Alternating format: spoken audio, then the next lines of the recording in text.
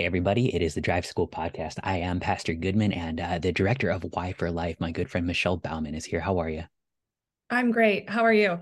I'm doing okay. It's been a week, but that still means we're kicking, and that means there's stuff to do. Um, Great. yeah, Another day of life, right? Another gift. yeah. I mean, God be praised for it too. These are sometimes the things that draw you closer to the cross, and so that's a good thing too. Yes. So we have been working our way through the Ten Commandments and life issues, and we just did the fifth commandment, which is sort of the big one. But we've been finding a lot along the way. The sixth commandment is always the uncomfortable one now, especially for a youth podcast. And so obviously the thing to do is actually talk about it. It's not Yeah. going to get less uncomfortable by ignoring it. It's sort of like the kissing scene in the movie when your parents are in the room. The less you talk about it, the more uncomfortable it gets. And That's so the great. sixth commandment is you shall not commit adultery. And our catechism kind of helps shape this. I use the old one because it's a word that we've sort of let go of, but it's a really helpful one. We should fear and love God so that we lead a chaste and decent life in what we say and do, and husband and wife love and honor each other. And I like this word chaste because it scales. It lets us actually teach it to kids because a sexually pure and decent life is true, but it's already making me uncomfortable. And chaste is one of those words where what if either now or someday in the future, God wanted you to have a healthy, happy marriage? And the things that lended itself towards that, they are chaste. And the things that make it harder either today or someday in the future to have a healthy, happy marriage, they are unchaste. And that can be a lot of things, which we're going to start to get into today, right? Yeah, exactly. Yeah. And chastity is for both male and female. It's not Mhm. just for one gender, right? Right. Because again, the commandments are given to protect gifts that God intends to give. And you nailed it on the head. God hopes that the gift of sexuality will be used not only now so that we might lead chaste lives, so that we might be boys and girls, men and women who serve in the vocations in good and godly ways, but also someday, hopefully, as husbands and wives, mothers and fathers, because we need good parents. We need parents and spouses that uphold God's word, but also because God wants to protect that gift of marriage. God wants to protect that gift of family. And so when even as spouses, we exhibit chastity, we are chaste in that we only cling to and participate in a union that's meant for marriage with our spouse. Mhm. And so, yeah, there's so many ways we could go. So I think maybe the first way is just, again, to look at that gift of marriage and how beneficial it is, not only for the spouse, but also for children, right? We Mhm. know that children who are raised in homes where men and women, where their moms and dads, their biological moms and dads are still together, they have the healthiest um, chances or healthiest lifestyles. They have the healthiest outlook for their future. We see that children who have the love of their mom and dad and that see their mom and dad love each other, that love actually transfers to them too. So there's been lots of studies done on kids who are raised in different types of families. And we see that actually biology and gender and marriage does matter. Mhm. It matters for the health of the child. It matters for the health and safety, for the intellectual, mental, emotional, and spiritual components of a child's life. And it is so wonderful to see too. And again, the studies bear out that when a child sees his biological mom and dad or her biological mom and dad loving each other, that child also feels love. So that's typically we feel love when someone loves us, but to even witness a love between parents and a fidelity, a chastity between parents is healthy for a child. So we know again these gifts not only are meant for us, but also meant to be used for family. And gender is a gift, right? So in every vocation, we use gender, we work through gender to serve. So gifts are meant to serve, and they're meant to be used in service in our vocations. So what are some of the things that prevent us from serving, right? So let's talk about pornography. I'm going to jump right It's into kind of one. the elephant in the room with this one. It I mean, is. yeah. Yeah. So we see that a lot of studies show that pornography starts pretty young, or at least the introduction to pornography starts pretty young. Most studies will show that a kid will have his or her first introduction to pornography between the ages of 9 and 11. And this shapes how then we view our sexuality, how we view the gift that we were designed to use to serve others. And we know that it's not necessarily just a one-time issue, right? So maybe there's an introduction when we're young, and that introduction has a physical scar, like an impacting scar on the brain, which then can be a temptation later on. So we know that 70% of men ages 18 to 24 have seen or regularly view pornography once a month.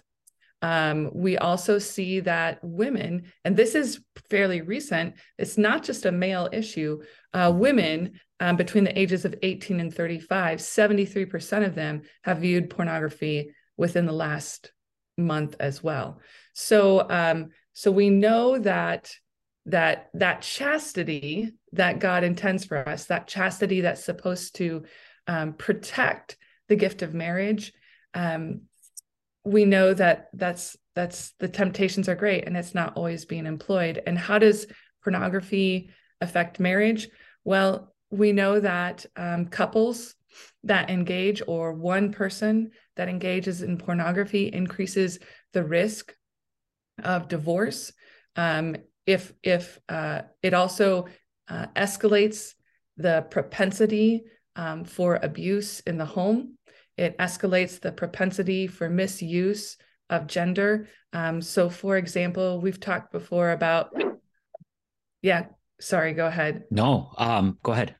We've talked before about how we misuse gifts, right? And a man, one of his gifts biologically, typically, is strength. And so when a man uses his strength, that gift of gender, to protect and to provide for his family, that is a God-pleasing gift. But when he uses that strength in a violent way, and unfortunately pornography escalates and often leads to a form of abuse, sometimes violent abuse, we know that gift of gender, that gift of strength, is not being used to uphold life. So we know that pornography doesn't just affect the individual. It's not just a single person's sin, even though it's very easy to hide. It also spreads out into the family.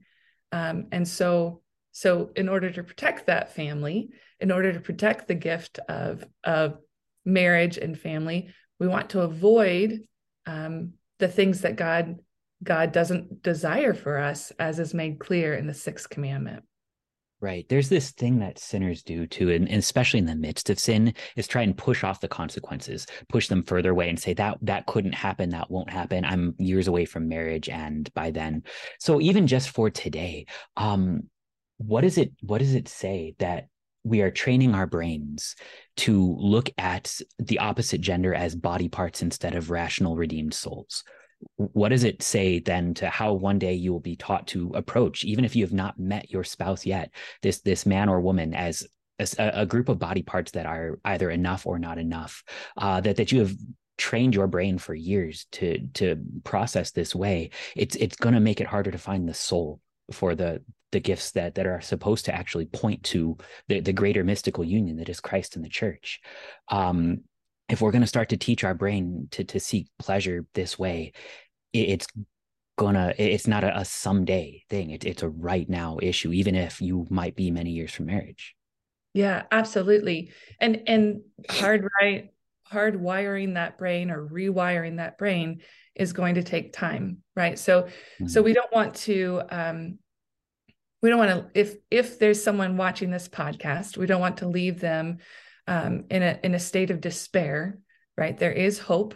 The rewiring of the brain does happen over time, Mhm. and there is forgiveness. God still Mhm. is at work in the lives of those who struggle with pornography addiction, and in the lives of those who have maybe used it for a while and are now turning away. But one of the wonderful things is that God doesn't just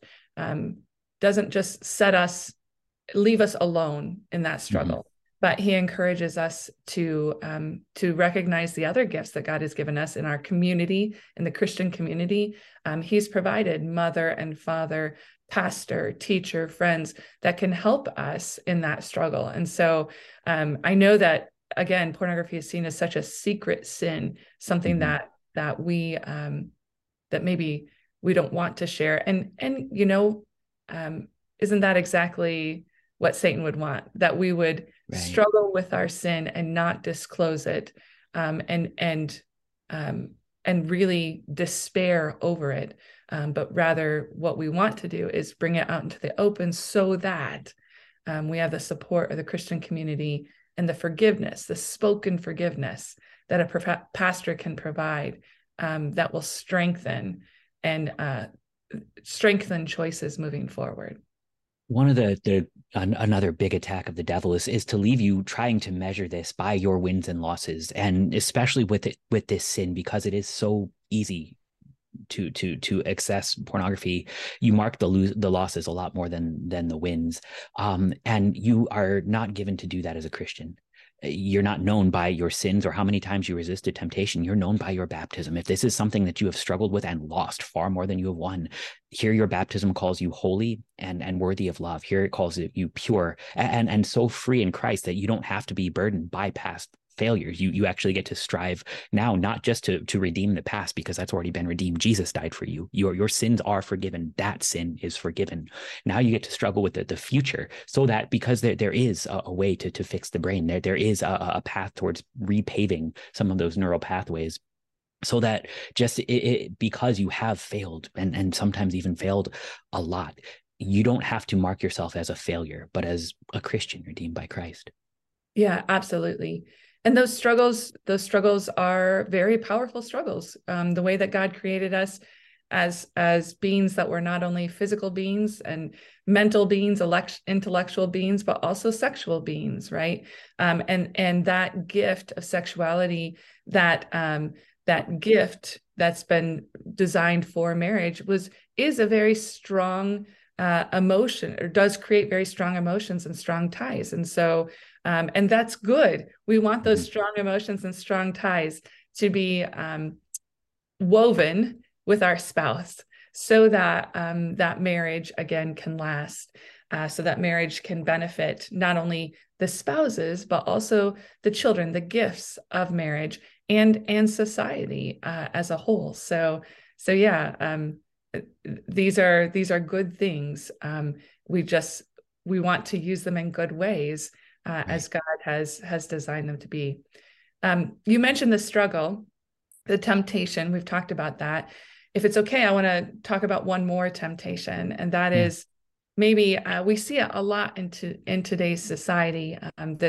This temptation to claim whatever gender we desire, right?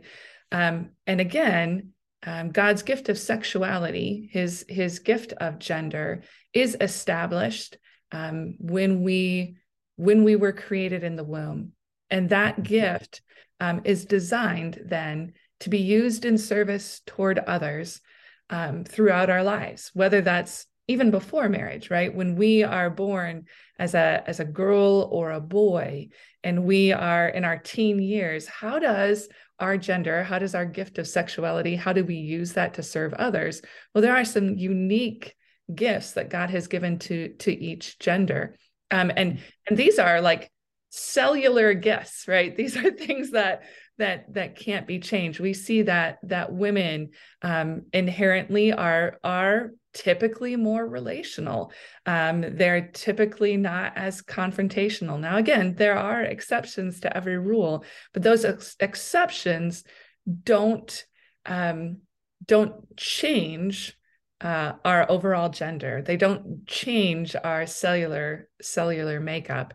And we see that men in general, are a lot better at taking risks. They are much more physical and very often, like I mentioned earlier, much stronger. And all of these gifts we can use even in service today. We can use to share with others. But when we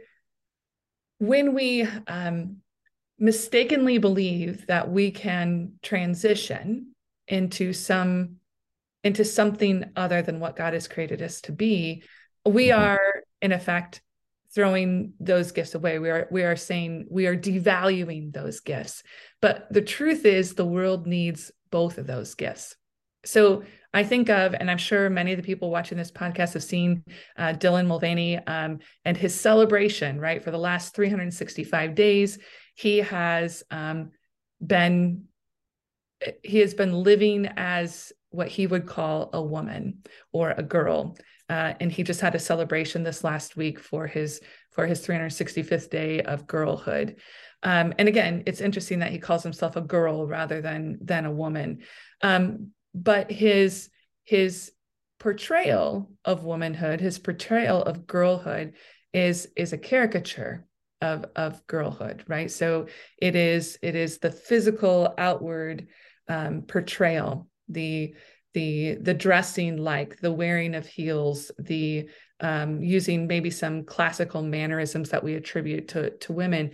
And yet those the gifts of womanhood, the gifts of girlhood are the things that God intends for society, the gifts that he needs, that he uses to bless society, not the portrayal of womanhood, but the actuality of womanhood. It's funny. It's not funny. That's the word we use when we're uncomfortable. It's got to be, I guess, just to start waking up in the mirror and looking at yourself and recognizing that you are not enough when it comes to what is typically your gender, to not feel like you are enough of a woman, to not feel like you are enough of a man, because like you said, those cells don't change, but we don't always fit inside of those expectations. It becomes very easy to make this a quest for enough, what we call in Lutheran church, a quest for justification.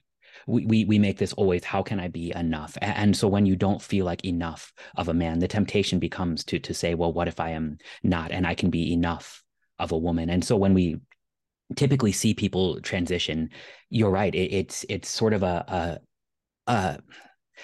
it's a 1950s vibe of womanhood that the feminists get real upset about for everywhere else. It's a stereotypical view that most people would call toxic masculinity. And in all of it, it's sort of the idea of how can I be enough? And for us as Christians, it's not a question of do you feel like enough, because the law is going to show us that none of us should feel like enough. If you actually look in the mirror and say, I got this under control, I am enough, you're not looking at the real 10 commandments, or you're not looking at the real you. But to sort of recognize then inside of this, our justification is not going to be found in something that we do or something that we can change about ourselves, but rather our justification is found in Jesus. You might not feel like enough of a man. You might feel like you are out of place in your own body. And the point of that is just simply to recognize it's not the resurrection yet. It's not the resurrection yet, not just as a hope that one day this will go away, but actually as a sign that there's present and meaningful hope here and now. Because just because you don't feel like enough, it doesn't mean that you are marked by that. You are marked by the cross, where Jesus was enough for you.